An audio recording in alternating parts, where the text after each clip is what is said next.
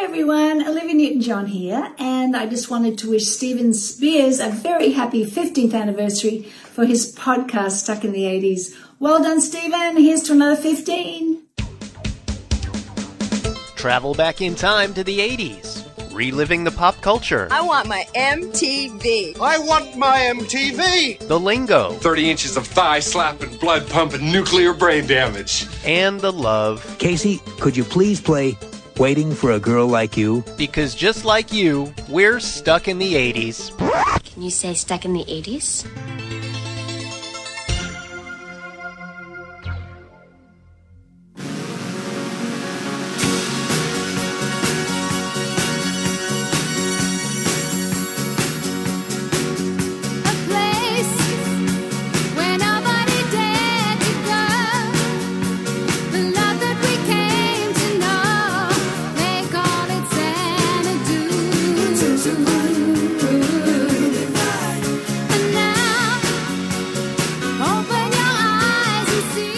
Hey, welcome to Stuck in the 80s. It's your host, Steve Spears. And Brad in Hollywood.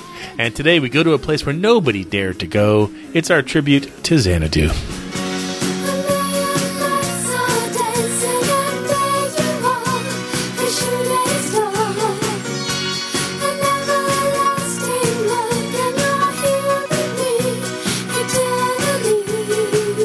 Stuck in the 80s is now listener-supported via Patreon. This means you, listener. You could be that listener. You can find out more at patreon.com/stuckinthe80spodcast. You can find our podcast on iTunes, iHeartRadio, Google Play, Spotify, Stitcher, and via our website at www.sit80s.com.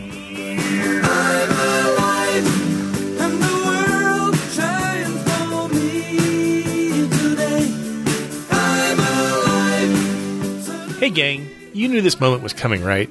Xanadu's having a 40th anniversary, and I've been singing ONJ show tunes since I first met my future wife, and yet, many of you begged, you pleaded, please, no Xanadu show. But what are we doing today, Brad? Let me guess. A Xanadu show? Xanadu. Steve, joining us today, somebody who believes in the magic of roller skating. It's Jen with one N. Hi, guys. Yes, I do love roller skating, and well, we can get to the Xanadu shortly.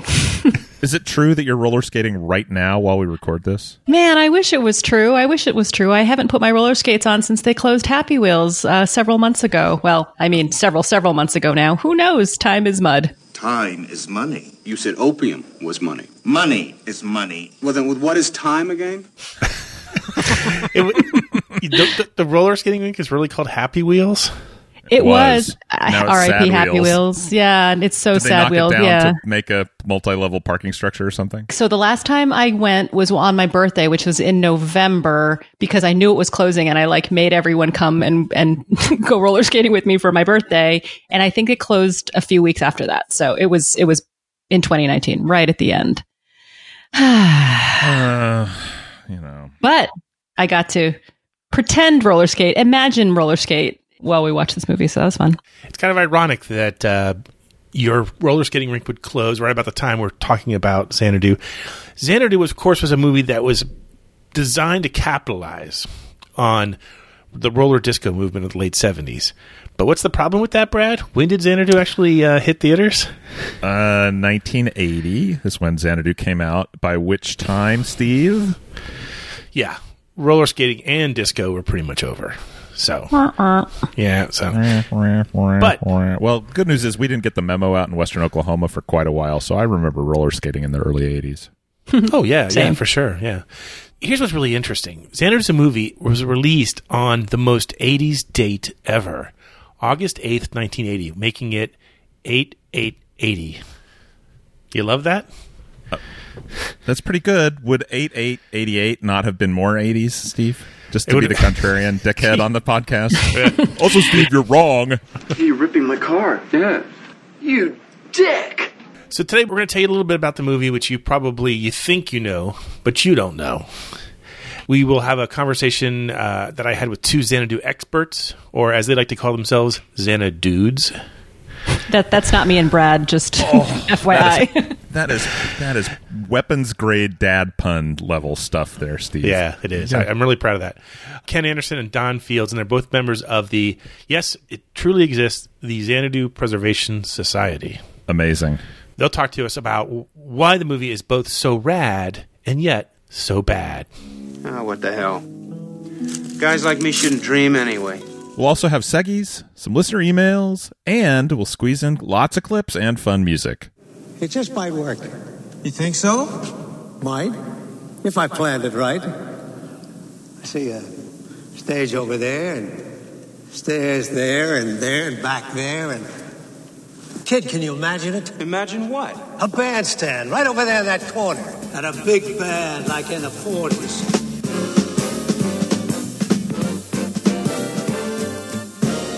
No. Bandstands went out with running boards. Over there. A great rock and roll band. This is the 80s. So is this the part where I'm supposed to try to summarize the plot of Xanadu? I'm going to give it a go. Good luck to you, sir. We'll wait. Here we go. I've only had 40 years to work on this, but I think I got it down. A failing freelance artist named Sonny, played by Michael Beck, gives up on his dream of creating his own paintings and returns to the drudgery of replicating album covers that then hang outside record stores. Does anyone need a primer on what a record store is? Refer to the title of the podcast. No. In his despair, a Greek muse, played by Olivia Newton-John, kisses him while he's out on lunch break, which happens to me all the time. Hence the whole kissed by a muse phenomenon. Sonny is instantly smitten. And then, of course, because that's the way things work in the world, he coincidentally runs into a retired musician from the 1940s big band era, played by... Anyone? Charles DeMar. Gene Kelly. And together they combine their dreams to open a music club in L.A. Thank you, Simone. No problem whatsoever. That pretty much summarize it? I feel like you did everything you could with that. Yeah. It makes almost as much sense as described. Right. At some point during the movie, they get turned into fish, animated fish. And I guess Sonny's dream of becoming a real artist never happens. Instead, he becomes a real estate broker. So... Yeah, basically he's a developer, which, as we all know from our studies, is the path to riches in Los Angeles. So Sonny did all right. Yeah. Don't cry for Sonny. He was not a developer, though. He was a helper. And I'm not certain still how he helped. There's some holes. Let's just put it that way. You know, it doesn't hang together all. Here's the most fundamental problem, and we already said it before. It was trying to capitalize on a movement that was already over. It was therefore rushed a little bit. It started out as only a 45-page treatment. It was never supposed to be a big production. But when Olivia Newton-John joined the cast, they suddenly the stakes are a lot higher. She's a proven commodity. Right. And so we're forced to basically, record and write a movie at the same time, which, as we know from our history, rarely works. Yeah, I hadn't really thought about it that way, Steve, but you're right. I think they were counting on roller disco is going to carry the whole, like, you're going to overlook everything else because you get to watch all the skating and stuff. Yeah. But is there really that much skating in it? There's not that much skating. Okay, I cannot stay silent any longer. Yeah, please. Back me up here, Jen. Okay, so I have not seen this movie in a very long time, and I just watched it yesterday, so it's quite fresh. And I was surprised at the lack of roller skating in it. There should have been a lot more roller skating in it. And that, I understand that there wasn't a whole lot of story to work with, but because there wasn't a whole lot of story to work with, that gives you a lot of time to do some skating. So, like, hey, you know what? That's a great idea. I'll be right back. I have to skate to New Mexico. Right. More skating. And the thing is, you mentioned roller disco, more roller disco, because there was a bunch of skating and a lot of it was like kind of just skating, Right, like I'm just on the Strand in Venice. Right, or I'm going to lift my leg half a foot off the ground and pretend that it's a movie. I was disappointed by the lack of skating and the lack of roller disco in particular. What's ironic, though, in my mind, is in a movie that's about roller skating, you cast a man known for his dancing, but he turns out to be the best roller skater of the three of them. He's so good. Oh my God, he's so good. Okay, so here's my favorite part of the movie, and I did not think this was going to be the case. Gene Kelly is the best thing about that movie. I thought he was so charming and so handsome. And I don't know, maybe Steve, you got some more background on this, but he seemed to be a good sport by virtue of just being in the movie, and he never had a scowl or anything. He seemed to be like, I wouldn't go so far as to say having a good time, but he was like, I'm a professional. I'm in this movie and I'm just going to do what I'm asked to do. And he delivered like 110%. So I was like very compelled by Gene Kelly, which I was not expecting. You know, I used to be in the music business, but now I'm what you might call retired. It's a refined name for bum. Yeah, I took your money. I'm going to turn the light bulb all the way up. You're going to get, capital G, Gene Kelly. Although I will say his lines, I'm like, well, and this is true of a lot of the script, they're saying things like they don't really understand why they're talking about them. Why'd you give it up? Oh, it was one of those turning points where you turn in the wrong direction. Where's the girl? The girl in the album. Yeah. Singer with a band. When she left, I figured she'd be back, and I wasn't about to run after her, right? Boy, did I teach her a lesson. Never saw her again. Yeah, it was consistent with the rest of the script, though.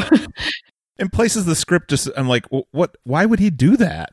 And I know that some of that is because of the, the fact that it was not just being rewritten on the fly, but in some cases it sounds like it was being written on the fly. Exactly. Which is probably hard, newsflash for all you people out in the big wide world. They don't shoot movies sequentially usually. They kind of do location at a time, so stuff kind of gets mishmashed together. And if they change the whole storyline by the time you get to the end, then when they go to interleave it all together, it doesn't make any sense. Yeah. So throw in some more roller skating. Yeah, exactly. More roller skating would have helped this movie. I mean, the thing I think I said when we talked about this in the Razzie show this year was all the pieces are on the board. Unfortunately, the board is also mounted with like 3 inches of cocaine, and they forgot to write a script. Yeah. There's a lot to work with here, and I feel like they just it kind of failed its promise. Yeah. Well, it was a movie that was constantly evolving, and I think it still kind of almost still evolves because we allow some room now for the fact that we know the whole background of it, and so we know now that Gene Kelly didn't even want to be in the movie. He had to be talked into it, and really the only reason he did it was because he lived in the neighborhood. It wasn't much of a drive for him to come to work each day. Convenient, right? And hey, look, don't underestimate the unwillingness to commute in LA. Yeah. The other thing that was unusual about him was he did agree to come in the movie, but on the condition that he not do any dancing. So now you've got the greatest on-screen dancer refusing to dance. So it's only after he meets Kenny Ortega, who we obviously know from from the Michael Jackson movie and from the High School Musical movies. Kenny Ortega was this choreographer. He meets with him. The two of them hit it off, and now Gene Kelly will dance. And so there's one good, nice dancing scene with him and Olivia Newton-John. His dancing was nice. Let's talk about that scene. So Olivia Newton-John am I remembering this correctly, was the muse that inspired him as well? Yes. Years ago. And yet he doesn't recognize her, doesn't seem to recognize her, or doesn't show that he recognizes her. Is that what happened? Because I'm like waiting for oh, it's you kind of moment, and it never really came. No, it doesn't really come. And I think that's just one of those things you have to write off to being... It is what it is. Maybe she looks different to him. I saw it differently. I think he did recognize her and felt something for her, but couldn't understand why. So I guess maybe muse rules is that whoever you musify okay. or whatever, yeah, I'll buy that. They don't remember later once they've fulfilled their creative whatever. They're somehow enchanted and charmed by them. Yes. Only remember certain things. He recognizes her spirit, if not her face. So the conversation we're having now, I feel like this is what was going on with the writers. They're just like, so he remembers her, but then not really. Okay, let's move on to the next scene. Yeah, okay. I feel like we'd be doing Kenny Ortega a disservice if we did not mention that he also, in addition to helping Gene Kelly's career, he basically murdered Billy Squires' career by directing the Rock Me Tonight video. We could do a whole podcast on Rock Me Tonight and whether or not that video really killed his career, but it certainly gets the blame for it regardless. So it didn't help. It didn't help. Okay, in Kenny Ortega's defense, Dirty Dancing. Okay, move on. You just put your pickle on everybody's plate, college boy, and leave the hard stuff to me. Whoa. Yeah, you got a good point. So yes, it has its troubles with shooting. It has its troubles with the director who had no history with this genre and did in fact even like musicals. So it had a lot against it. But I still think, and when I watch that shows. Yeah, but I still think for some weird reason when I watch it today, I think I fall in love with it a little bit more every time I see it, which is weird. You'd think I would be kind of getting fatigued by now, but there's something about it. It has a sincerity and a sweetness that other movies at that time, those were two qualities that in 1979, 1980, nobody wanted any part of those qualities in a movie. You know, they wanted dark and gritty. They wanted the Warriors, you know. They wanted Serpico. They didn't want, you know, Greek muses and neon and animated fish. Yeah. But that's what we got. And somehow I that's why I still love it. So I watched this movie with my 10-year-old daughter who claims we've been watching way too many movies. And I think because one of those movies was Karate Kid 3, I understand what she's saying. Oh, but, yeah, no. Yeah, that's not a good movie. But anyway, so I offered her money to watch it with me and give me her opinion. What's the going rate for a 10-year-old review? Well, I'll tell you, I offered her 3. She countered with 5. We met in the middle at 4. So I owe her $4. Yeah. So she watched it. I think she enjoyed it. It was really funny. She thought that Olivia Newton-John was so pretty. Like that was really, I think Olivia Newton-John's prettiness and like flouncy outfits were it for my 10-year-old kid. Like I think that's what carried the day for her. And it's funny because we can talk a little bit about some of the other scenes, but she didn't love the last scene, which we should talk about soon because I think it's wonderful and almost worth sitting through the entire movie to get to. She didn't like it that much. She liked the scene, which I thought dragged, of when they were in the nightclub imagining what it could be, and Gene Kelly's giving his sort of envisioning the jazz era and the Tubes, Sonny, Michael Beck, right? And Sonny is giving his, like what turns out to be the Tubes. But that scene felt like it was half an hour, and she loved it. She loved every second of it. Actually, that scene and the big scene at the end both seemed really long. Yeah, some editing could have helped. But the one at the end needed to be really long. Right, for all the costume changes. Yeah. It's not Busby Berkeley does not do changes. 5-minute videos. Yeah, exactly. So we have our problems with it, but there's the parts that we also love. That's why I wanted to talk to 2 experts about Xanadu. A couple weeks ago, I had a chance to interview Ken Anderson and Don Fields. Now, Ken runs a retro film blog called Dreams Are What Le Cinema Is For, which is dedicated to movies that fuel the imagination, so you can sort of see why he would be such a Xanadu fan. And then Don Fields is the guy who runs the Xanadu Preservation Society website. So both of them will tell you that the film suffers from a weak script and the misuse of talent, but they both still are in love with the message. And this is how that conversation went down. Suddenly, the wheels are in motion, and I'm ready to sail any ocean. Don Fields and Ken Anderson, welcome to Stuck in the 80s. Thank you. Thank you very much. Can I call you Xanadudes, or would you prefer Museheads? Either way works with me. Likewise, I don't have a preference. Let me start with you, Ken. Your retro film blog is called Dreams Are What the Cinema Is For. Yes. It's dedicated to movies that fuel the imagination. Where does Xanadu rank on the list of these films?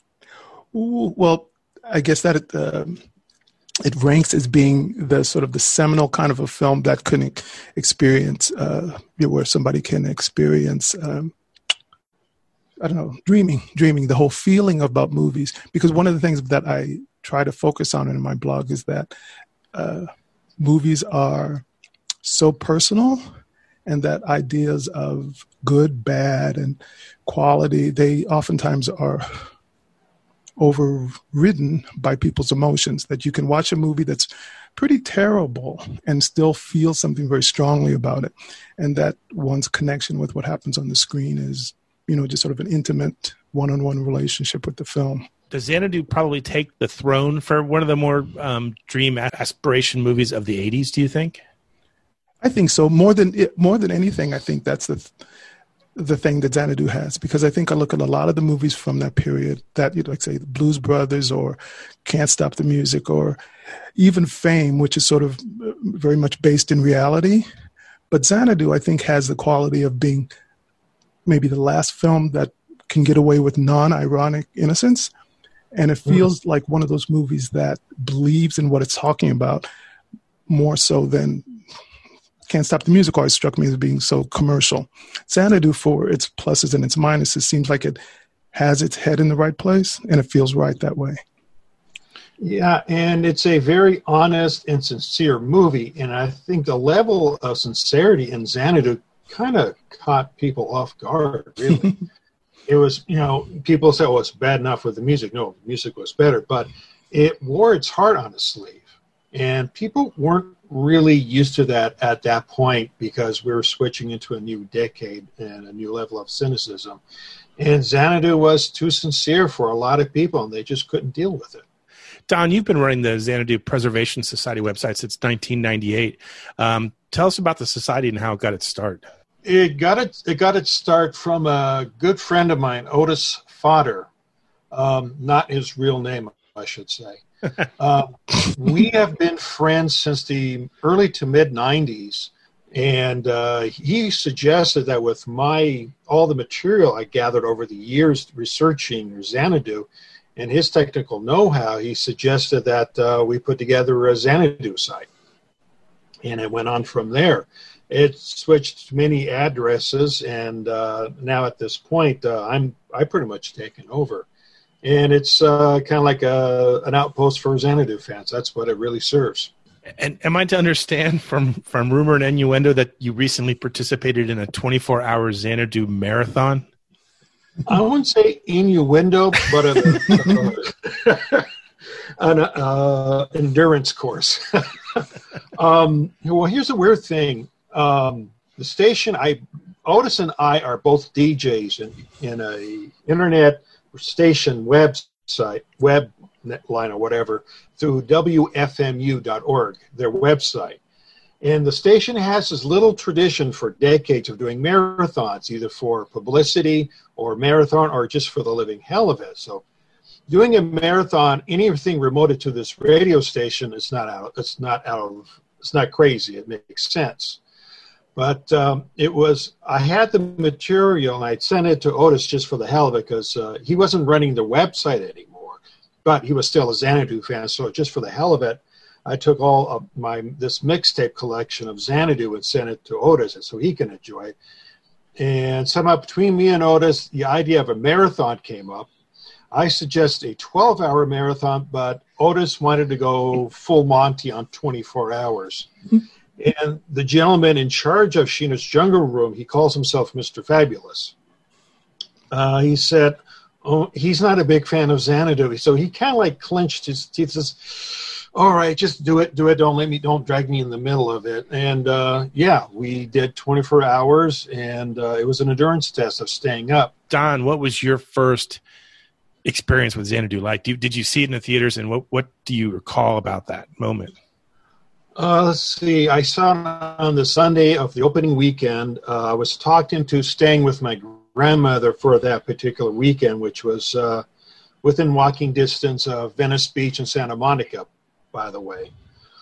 And I was so giddy seeing this movie. I actually walked from my grandmother's house to the United Artists Theater in Marina del Rey, which is 2 miles, by the way.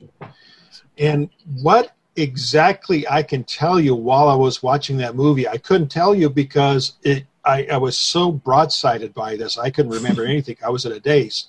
But I do know that I know two things. One, when the movie was over, I found my movie. I love this movie.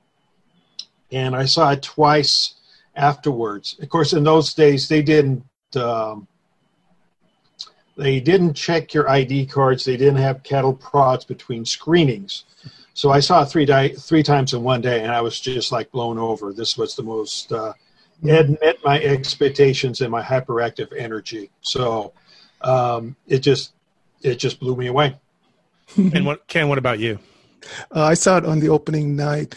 It played at the Grauman's Chinese Theater in Hollywood, and I went in the evening. And I intentionally didn't look at the newspapers that day, but all that summer, I was sort of into musicals that summer because of, Can't Stop the Music and Fame and the Blues Brothers. So all during the summer, I had been getting hyped up about Xanadu due to the advertising, because the advertising was huge. Because I did like Olivia Newton-John in Grease. I didn't like the movie Grease, but I thought she was, terrific. She'd put out her album since then, I think Totally Hot. And I was just like super crazy about her by that point. And then the advertising was off the chart for me because it was really super classy, Art Deco. And anyway, so by the time I went that night, I was over the moon before even entering. But there had this huge line around the theater. It was halfway around the block when I got there. And it seemed like there were a lot of people who must have been in the film because of the chatter was such. So after, seeing the movie, you can imagine that enormous theater, the big sound. And I had made a point of not buying the album yet. So I only knew the songs that had been played on the radio. So I only knew Magic and All Over the World. So by the time that the song Xanadu came on, it's difficult to explain what it's like hearing that for the first time, seeing that sequence and whatnot. But similar to what Don's expressing, it was strangely mind-blowing. And I wasn't a kid or a teenager or anything. I was 22 years old, and none of this should have made any sense to me, or I should have been more savvy to the fact that it was a really crappy film. But I absolutely loved it, and it did something to me. It changed the course of my life, as cornball as that sounds. But after seeing that movie, I've been studying film for 3 years, and I took my tuition money and started taking dance classes, and I just knew that I said I'd give myself a year, and what they were doing in that movie, I wanted to do.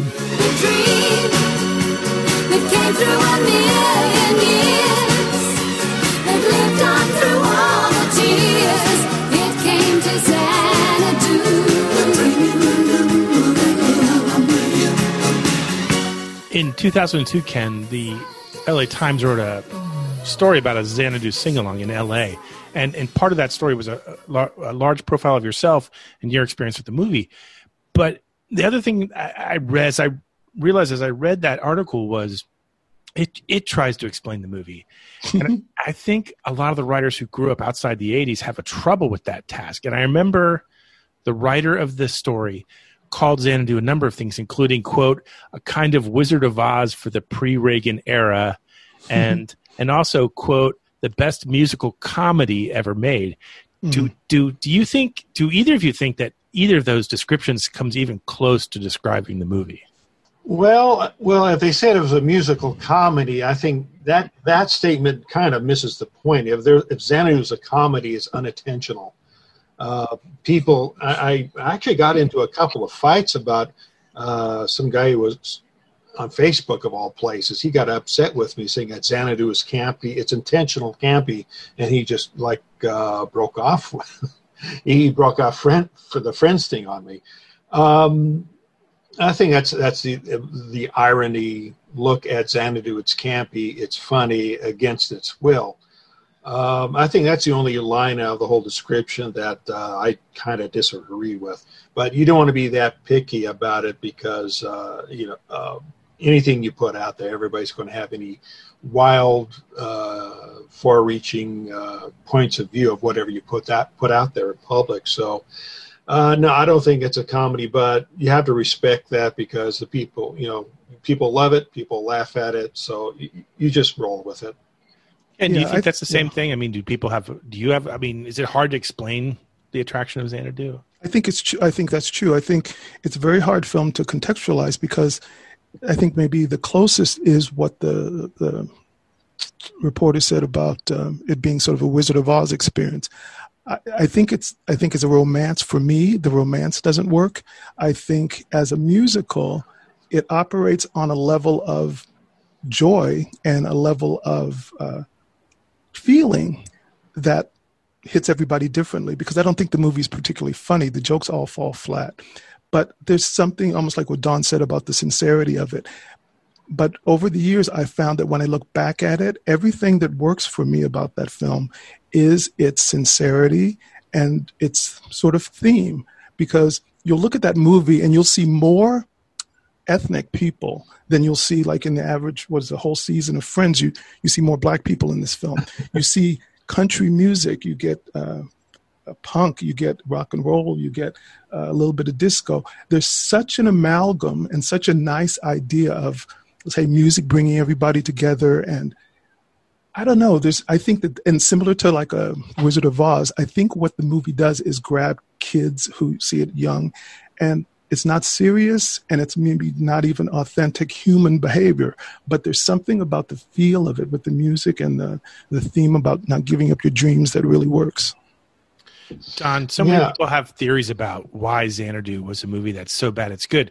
And there was a lot of pre-production hurdles, and they've been really well documented. I mean, to the point where you could write half an encyclopedia about Xanadu and the hurdles it faced and the trivia that happened during it. The fact that the whole roller disco fad was coming to a close perhaps faster than people thought it would, and not having a complete script when it started. Or what do you think were the biggest obstacles or reasons that Xanadu wasn't a bigger hit? Well, based on my research obsessively for the past 35 years, geez, I feel like a Star Wars fan without the Star Wars.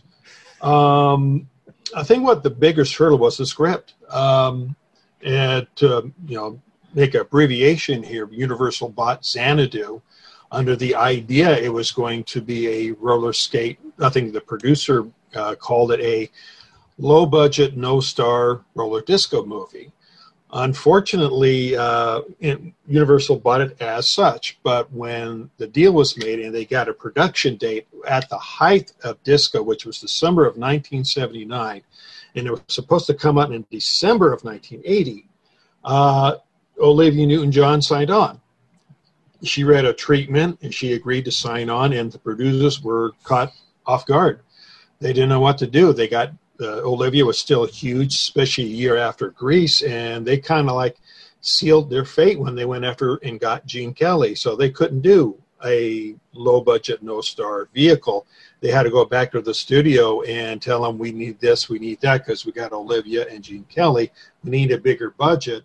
They had to make necessary adjustments to the script. Unfortunately, they really didn't have enough time to transition the full script fully, because it was supposed to be disco, and when they went to the musical route, they had to eliminate as much disco as they can. But unfortunately, there were roller skates in the movie. There was cheesy special effects, and almost all except for Blues Brothers, all the musicals were coming out immediately after Grease were almost all disco. So the problem with Xanadu is it's kind of like caught in a bear trap tied in with disco. And that's Xanadu's biggest problem. It'll be, as far as I'm concerned, that's why I call Xanadu the disco movie with no disco in it. That's fair enough. And it's going to be a part of that history, right next to when the Esquire magazine did a one-word review of the movie, and it was Xana Don't. And that title also has been following Xanadu forever. So I think that was the problem. It was tied too close to disco and, production problems based on the script. Ken, do you think that because Xanadu was such not a flop, but, an underachiever, certainly. Yeah. I mean, it was certainly the end of Michael Beck's career in film. I think that was his last feature film. He did one more for Neil Hillman, not Hillman, but the director of Smokey and the Bandit. He did a movie called Megaforce. Oh, that's right. Michael Beck was a co-star in that. Yeah. So that was the next to the last movie he did. Oh, it's kind of tragic that because Olivia went on and did what, Two of a Kind, and then that was pretty much it for her too. Yeah, but that often happens with people. I think when they make big films and they crash, everybody there's a lot of collateral damage, and I know when one of the things I really remember, and maybe Don, you can corroborate, is like it didn't flop a little bit. It flopped huge. And it was, because I think about the time from when I liked it and the way that you couldn't even speak about it to people without them looking at you like you were insane. And it wasn't until literally there was this program, a theater group in 2001, they came out with Xanadu Live here in LA. This group, yes. And so until that show, it was the only time that I felt like, oh my God, I can actually say I like Xanadu aloud. And that's 2000. That movie was like anathema for the longest time. People kept it off their resumes. You couldn't get people to talk. I mean, you couldn't get Elton John to talk about it. Even when I was doing that Xanadu thing at my gym, I couldn't even get through to her people. They were saying, make it about another movie, or this is something that she doesn't, really want to reference too much. So no, that movie flopped colossal. And I think even the ELO didn't deal with it until after the public rediscovered it. And so it took everybody down with it. It was like a big sinkhole. Yeah, I went through a phase of Xanadu unacceptance for a while. I know a lot of people were disappointed. Xanadu it kind of broke even, but it didn't make the money everybody was hoping it would make. They were hoping they would make Grease money or closest to it, and it did. And so that was a bitter pill to swallow for a lot of people. Now, despite the fact that it did collapse so colossally, what things are underappreciated about the movie today? Underappreciated? Well, that's a good question. I just look at the movie itself. Its spirit, like I said, its honesty. I think Ken and I talked a little bit about this in the interview. It was its sincerity, its honesty, and if you block all the cynicism in out of your system, you probably would enjoy Xanadu, despite the technical speed bumps in it. And I think what's underappreciated is the production design. Yeah, I think the production design is outstanding, and you get a sense of like a lot of things being cut out, but the use of streamlined modern and Art Deco, it's beautiful. And I think that the costumes and the Grecian influence and whatnot, so that's one of the areas I think it's fantastic. Yeah, you don't want to fly your Xanadu flag too far without people, sneezing on you. Well, you saw it. What do you think is underappreciated about it? The thing I think is most underappreciated about it is it gives you a good look at Gene Kelly. Oh. And here is a man who practically defined a genre of film decades before many of us were born. And Xanadu gives us a chance. If you didn't see Brigadoon or Singing in the Rain, you at least got to see him with Xanadu. And if what you saw you liked, which unless you're brain dead and you're missing a heart, you did. You went back and you experienced some of those classic movies. So I think it's underappreciated for its much overdue nod to dance movies and to Gene Kelly's career. Oh, that's brilliant. Yeah, that's the curious thing about Xanadu. It went bold. It tried to cover as much post-World War II culture as much as it could. Music from the 40s, that's Gene Kelly and the big band music that was in the movie, and popular dance music from the 60s and early 70s, a level of optimism and culture during the 60s. So it did cover a lot. Gene Kelly may not have done a lot in the movie, but what little he did, you can tell he had a lot of grace in everything he did.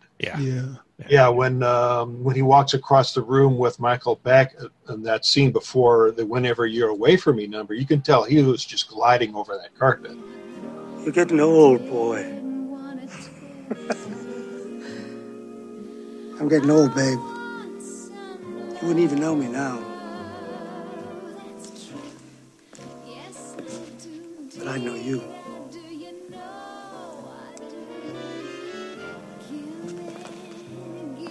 Yes, I certainly know you. And I remember everything. Oh, how I remember.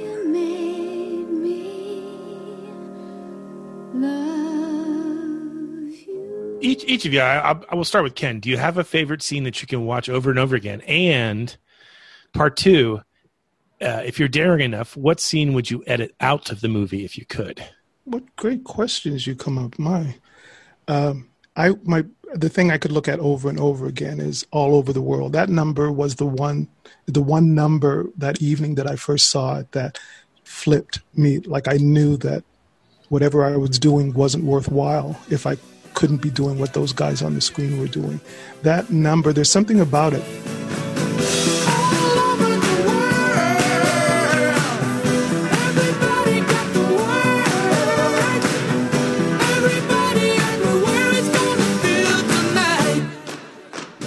By the time that Gene Kelly appears on that oversized pinball machine, there's something about, I don't know, the visual of it and the sound, and it's very cinematic. That's the scene I could always look at. If there's anything I could edit out, the thing that drives me crazy about Xanadu is that they have Ren Woods. Do you know who that actress is? She's the black actress that works in the painting shop with Danny or with Sonny, right? Sure. And she was Dorothy in the touring company of The Wiz.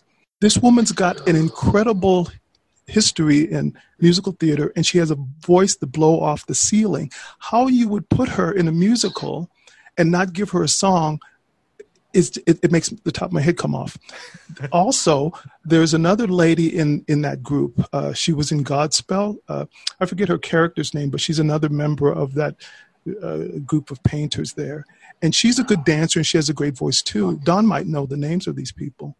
But the fact that you have these talented people in a musical, you got a lead guy who can't sing, and I always feel that what makes me mad about Xanadu is that it's a wonderful musical with incredible music, but it doesn't seem like it respects musicals. Everything is so it plays in the background. It's like they use its own incredible music as background music too often. That's fair enough. Don, what's your favorite scene you can watch over and over again, and what scene would you take out? Me? Well, I would have to side with Ken on All Over the World. That to me, that's peak Xanadu. That's one that just drop kicked me. It says, okay, that's it. I love this movie, unquestionably. As far as editing out anything, I can't. I wish they would take out the cameras in the movie.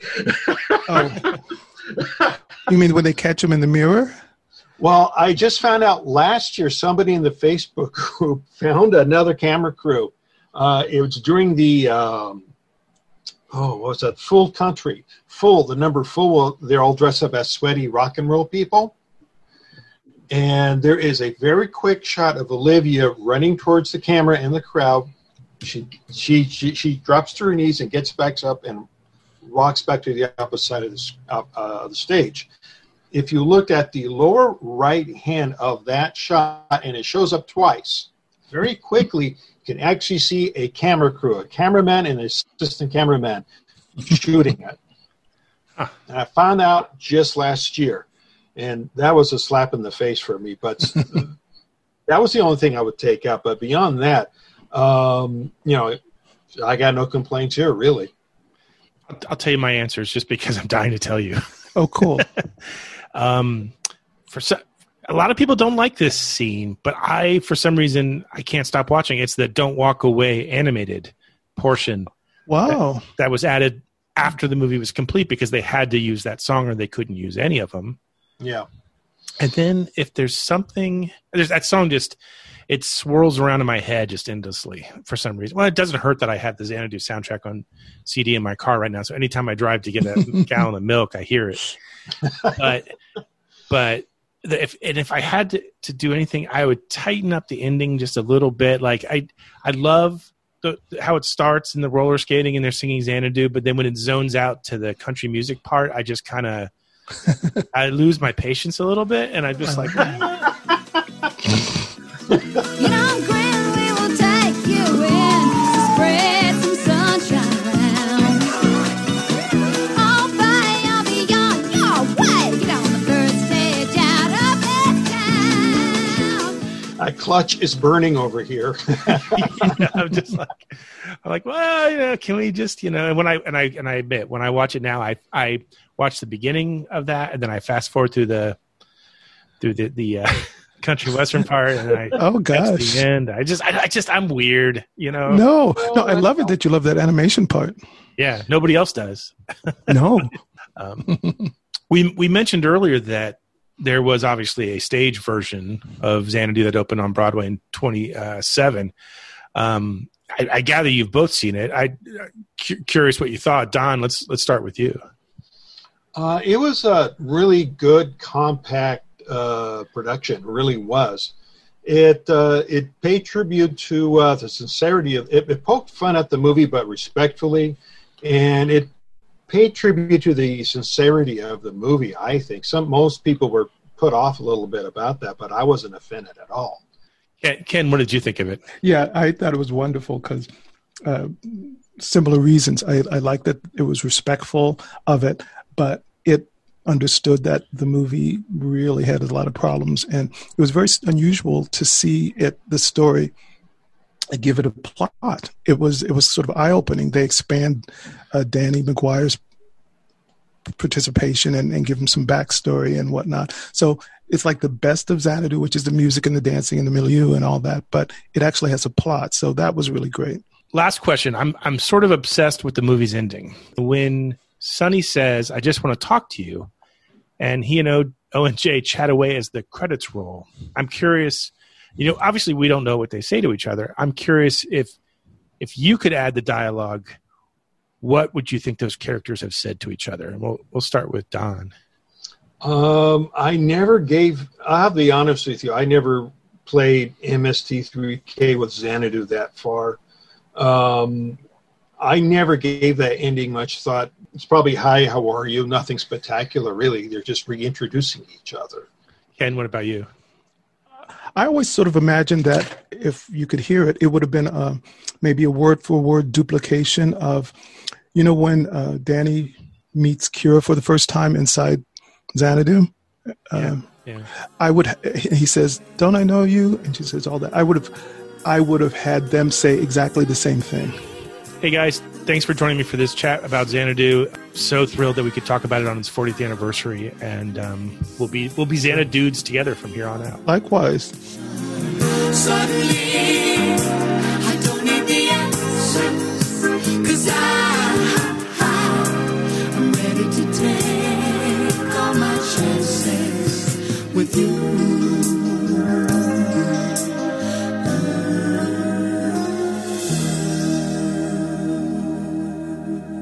So there you go. Ken Anderson and Don Fields, the Xanadudes, tell us why they still love Xanadu 40 years later. I think it's interesting that I tried to get them to talk about the end of the movie a little bit, how it ends, and are we all cool with the way it ends? And I feel like each one of us has a slightly different take on that. Jen? I'm not really sure what happens at the very end as far as the plot goes, and it hardly matters.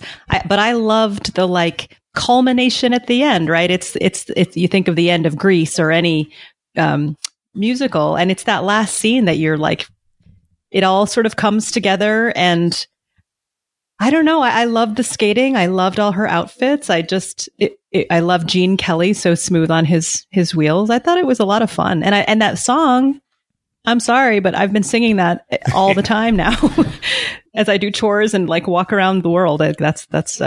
It's in my head now for a while, I think. I loved it. What did you think, Brad? We did a show, I don't know when, some time ago, bad movies with great soundtracks, and I don't know if we mentioned Xanadu, but the soundtrack to this eclipses the movie by measure, beyond measure. And I agree, the music is fantastic and really does make some of that last scene that much more fun. The movie itself, I think I'm in the place where it feels like, how, Jen, when you really want to hit your kids hard, you'd say, "I'm not angry, I'm disappointed," right? Like that's the rock you drop on their head from really high, and they're like, "Oh." That's right. Kind of where I am with this movie. I'm not mad at it. I just feel like it could have been so much more. Again, Gene Kelly, I feel like he, like you say, he hit his spots. I think he did everything they asked him to do. He was amazing on roller skates. He was actually, I read someplace that he was angry that they didn't show him full body roller skating, because then the way they shot it almost looks like they had a double doing some of the skating for him. And he was like, no, that was me. again, all the pieces are there. You've got Olivia Newton-John, who is stunning, sings like an angel. Mm-hmm. Just fantastic. You've got Gene Kelly, who is just truly a legend for so many reasons. And you've got, kind of up and comer. You've got this amazing soundtrack. I mean, it sounds like a home run, right? And it just, somehow the pieces are less when they get mixed together. It's sad that it might be known best as a career killer movie, because O&J would do no more musicals after this. She actually only did one more movie, Two of a Kind, which was kind of a bust as well. Michael Beck went on to do just one more movie, and it wasn't even a big one. In fact, he once remarked during an interview a few years ago, "The Warriors opened a lot of doors in film for me, which Xanadu then closed." Oh, no. That's a great quote, though. Yeah. That being said, he's not bitter. In fact, he sent a video message to Xanadu fans on the movie's 40th anniversary, and here's what he had to say. I want to say thank you, number one. Thank you so much for your support through the years. And I really appreciate that you love this movie, love the work that Olivia and Gene Kelly and everyone else put into the making of it. And I want to wish each of you also, in these uncertain times that we live in, these times where anxiety and maybe fear sometimes, rule in our hearts. I want to speak peace to each one of you. I want to speak peace. And I want to encourage each of you to, to follow the message of the movie Xanadu. To follow your dreams. Isn't that the main message? Follow your dreams.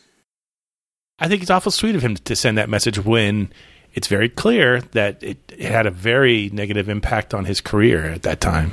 Yeah, so sweet. What a mature thing to do. Yeah.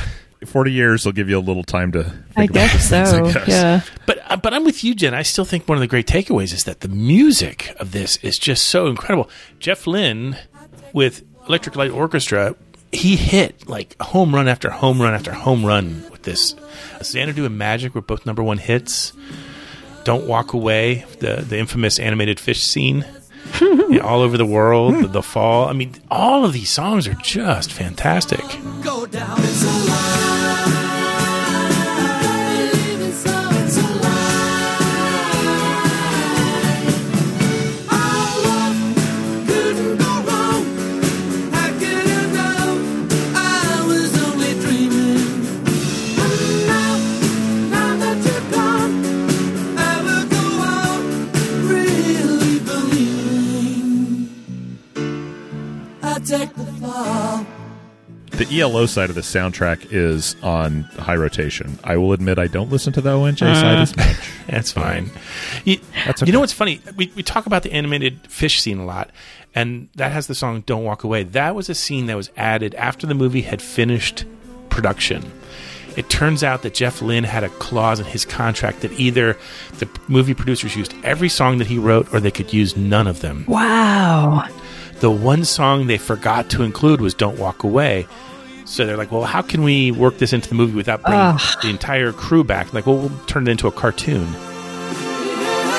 Don't walk away. Don't walk away. Don't say goodbye. Don't say goodbye. Don't turn around. Don't turn around. Don't let it die. When shadows fall.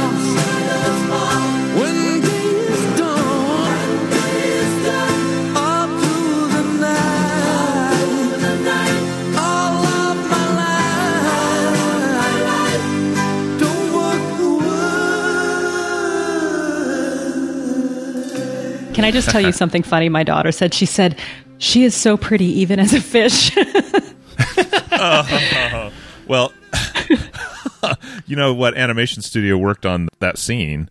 It was Don Bluth, who at the time was really, it sounded like their studio was already at 100% capacity. I think he just left Disney and had started his own studio, and they were busy working on Secret of NIMH. But they squeezed this in, kind of in the lunch breaks. Okay, not to let 2020 intrude too much, but like, what if all the movies that were stopped by COVID mid-production, just like went back and did the rest in cartoons. Just put some ELO songs in there. Oh right? my gosh, we could just do that's that, brilliant. and everybody would understand. We're Wow. I think James Bond would really be improved with a little ELO soundtrack action. Yeah, exactly. Why hasn't Jeff Lynne ever done a James Bond theme? It's funny, too, that upon the 40th anniversary happening, which was early August, the song Xanadu returned to the charts again. It was a top 5 hit on the Amazon Prime charts. So the it's such a nostalgia good is still song. there. Love it's it. such a good song. It's so catchy. So let me ask you each this. What is the enduring legacy of Xanadu? For me, it's the soundtrack. It starts and ends there. I can set the movie aside and just focus on the soundtrack. What about you, Jen? Yeah, not to be a copycat, but I'm going to say the same. And I did want to mention one thing that will never leave my brain, I feel, is the idea that painting gigantic copies of record covers is a job. Are you in the music business? What are you, record producer, sound engineer? No, I'm sort of a painter. You paint in the record business? Well, not exactly paint. What I do is I duplicate record covers. What? I make album covers bigger so you can hang them outside record stores. Promotion. Sounds like an interesting job, huh? Yeah, it sounds like you should take real long lunch hours. You got it. I had to explain to my daughter what that job was, and she's like, "People have that job," and I'm like, "I have no idea if people Not anymore, or if that was ever a job." Yeah, I don't know how they created the ones that were outside Tower Records. I always just assumed they blew them up on a photostat, but yeah, wouldn't that make some sense? listener will tell us. Yeah, is record painting an actual job? Because that seemed, we'll say far-fetched to me.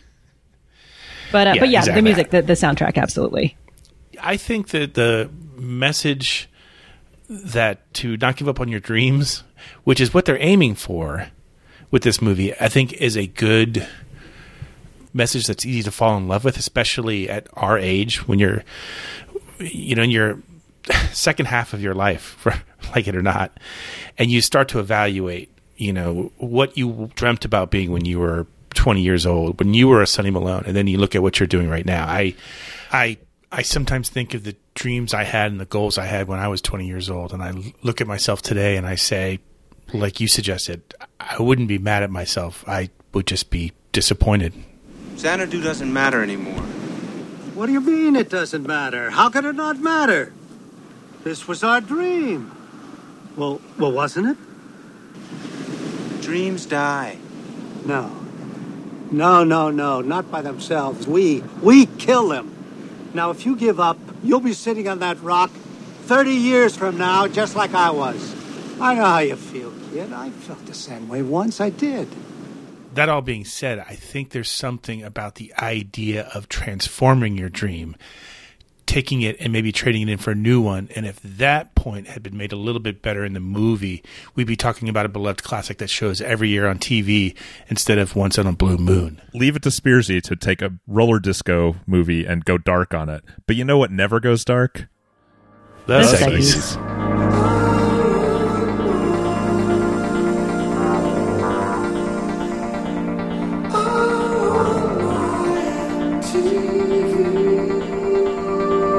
Hey, it's time for I Want My Mystery TV theme song. You know the drill here. We'll play a snippet of a theme song from a 1980s. We're still talking about the 80s TV show? I think so. If you get it right, you're entered into the drawing for some swag. So it's been a few weeks now since we did this, but let's stretch the brain out for a little bit and find out what was the last clip.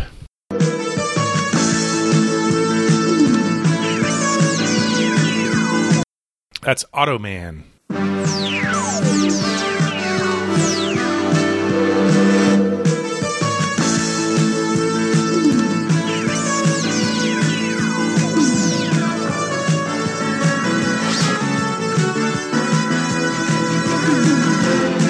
Anyone here watch Automan? I didn't watch it. I did not, but I feel like from the answers I should have, because apparently it's like a Tron ripoff. Yeah. I don't know what it is. Yeah. Apparently it's a Tron ripoff. That's exactly what we know about it. Brad, read some of the winners. Winners this week include Joseph Perdue, Lee in the UK, Jeremy in St. Pete, Brian Pond, Dave Deladert, Win from LACA, which I assume is Los Angeles, California. Yeah, the Dream Factory. John from LA Center, Kentucky, and Tom Korn in Austria, who writes, why, that was the Desi Arnaz Jr. hit show Automan. Hey guys, as a 7-year-old long transplant to Austria, the homeland of the wine spritzer.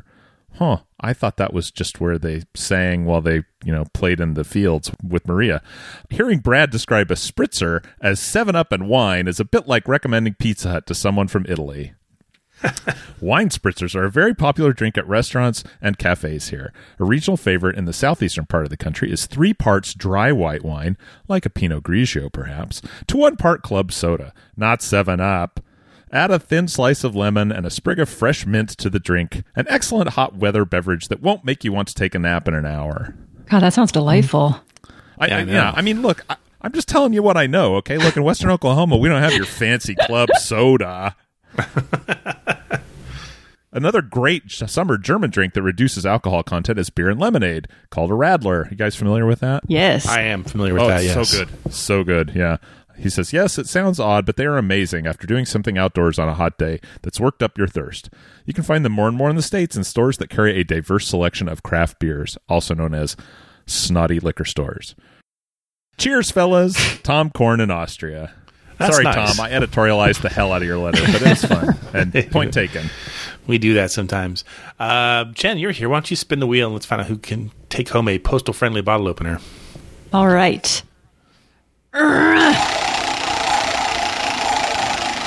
You're good. You've been doing your at-home workouts, I see. Oh, yeah, Zumba. Z-O-O-M-ba.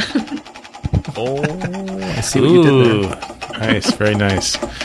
Looks like it's going to land on Win from LA, California. Win, send us your postal address and we will send you a postal-friendly bottle opener. Woo! In the meantime, pay attention. Here's this week's Mystery TV theme song. Going nowhere, tired of towing the line. If you know it, email us at podcast@sit80s.com and tune in soon to find out if you're a winner. We'll be right back after this commercial break. Hi, Jeffrey. How'd you find me? Easy. I just followed your note. Guess I'm a loose leaf loser, huh? You need a Me Trapper Keeper. It comes with Trapper folders that trap papers in so they don't fall out. I've got a trapper for every subject, and the Trapper Keeper holds them all. Neat. Really neat. With this Velcro closure and this tough Duracell construction. The Trapper and Trapper Keeper from Mead. Whoa. Think Mead makes a locker-sized Trapper Keeper?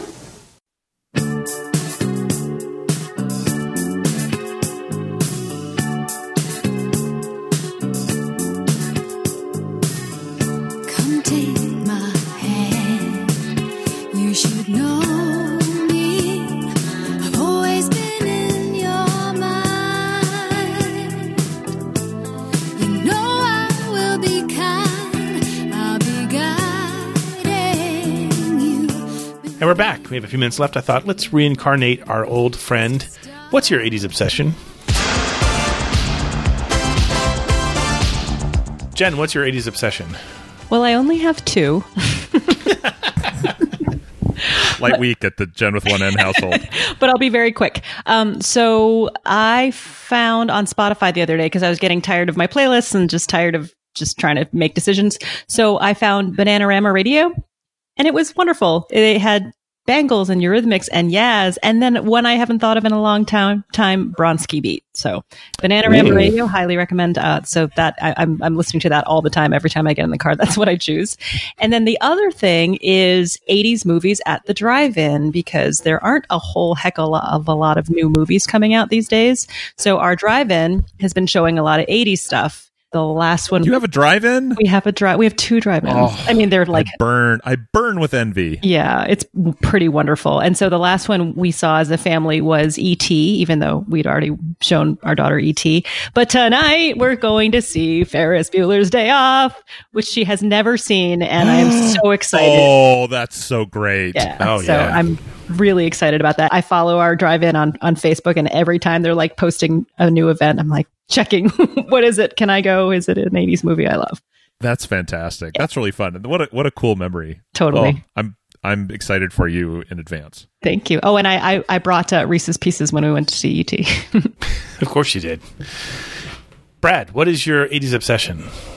Well, this is more of an 80s obsession that will no longer be an obsession, but I had been chasing after the movie After Hours. I don't know what it was that caused it to come to mind, maybe in the last 3 months. I may have mentioned it on the show, but I finally sat down and watched it I basically made Katie watch it with me last night, which was probably not a great idea.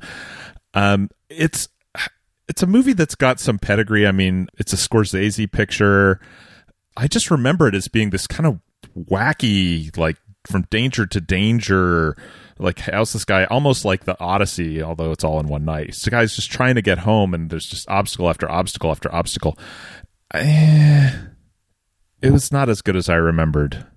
That's a shame. I'm moving on from that obsession. That's good.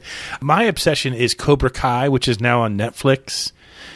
We had a whole show about it a year or so ago when it was on YouTube right, TV. When the first season came out. Yeah. We should post that again. I bet people would be into it. So good. That was a fun show to do. So me and the future wife have watched all of season 1 now, so we're ready to dive into season 2. And it's just, I still think it's just as good as I remember it the first time. Nice, short, snappy shows that are like 20, 25 minutes, and then boop, on to the next, on to the next, on to the next. So it's been a fun. I haven't seen season 2 either, so. I don't think season 3. I think they're still working on season 3. Yeah, so. I haven't watched season 2. I was kind of waiting. When I saw it was coming to Netflix, I'm like, okay, I'm not going to mess with the I'll subscribe for a month and cancel my subscription like I did with the first season. But what was so delightful about the first season was the characters came back and they just took all of the characterizations and shook them up in a bag and just pulled them out and assigned them to different people.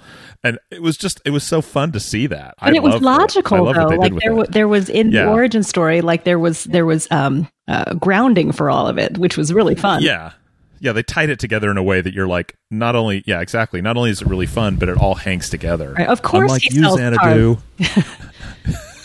Yeah, right? Of course he uses the karate chop on the billboard. Of course he gives away a free bonsai tree with every purchase.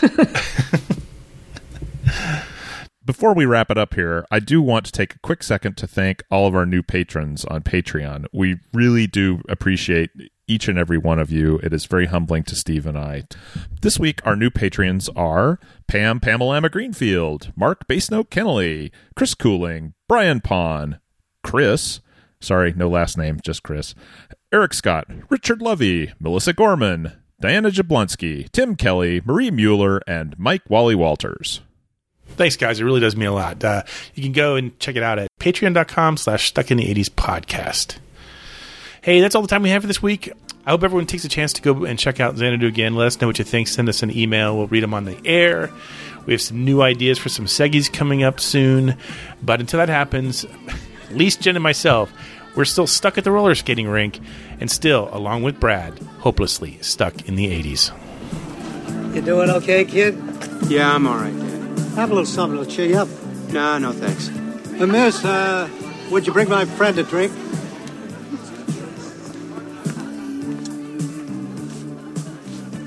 Thanks. Wait a minute. Yes? I mean, I'd just like to talk to you.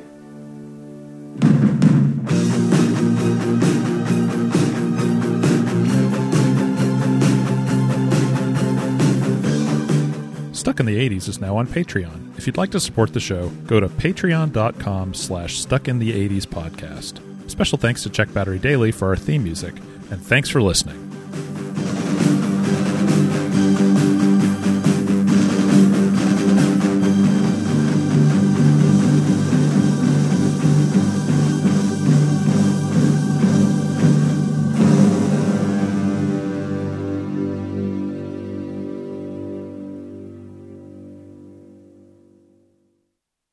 Hey, gang, you knew this moment was going to happen. Ugh. Hey, gang, you knew this movie would... Go, seriously, go. Take 3, go. The words are written right in front of me, and yet still.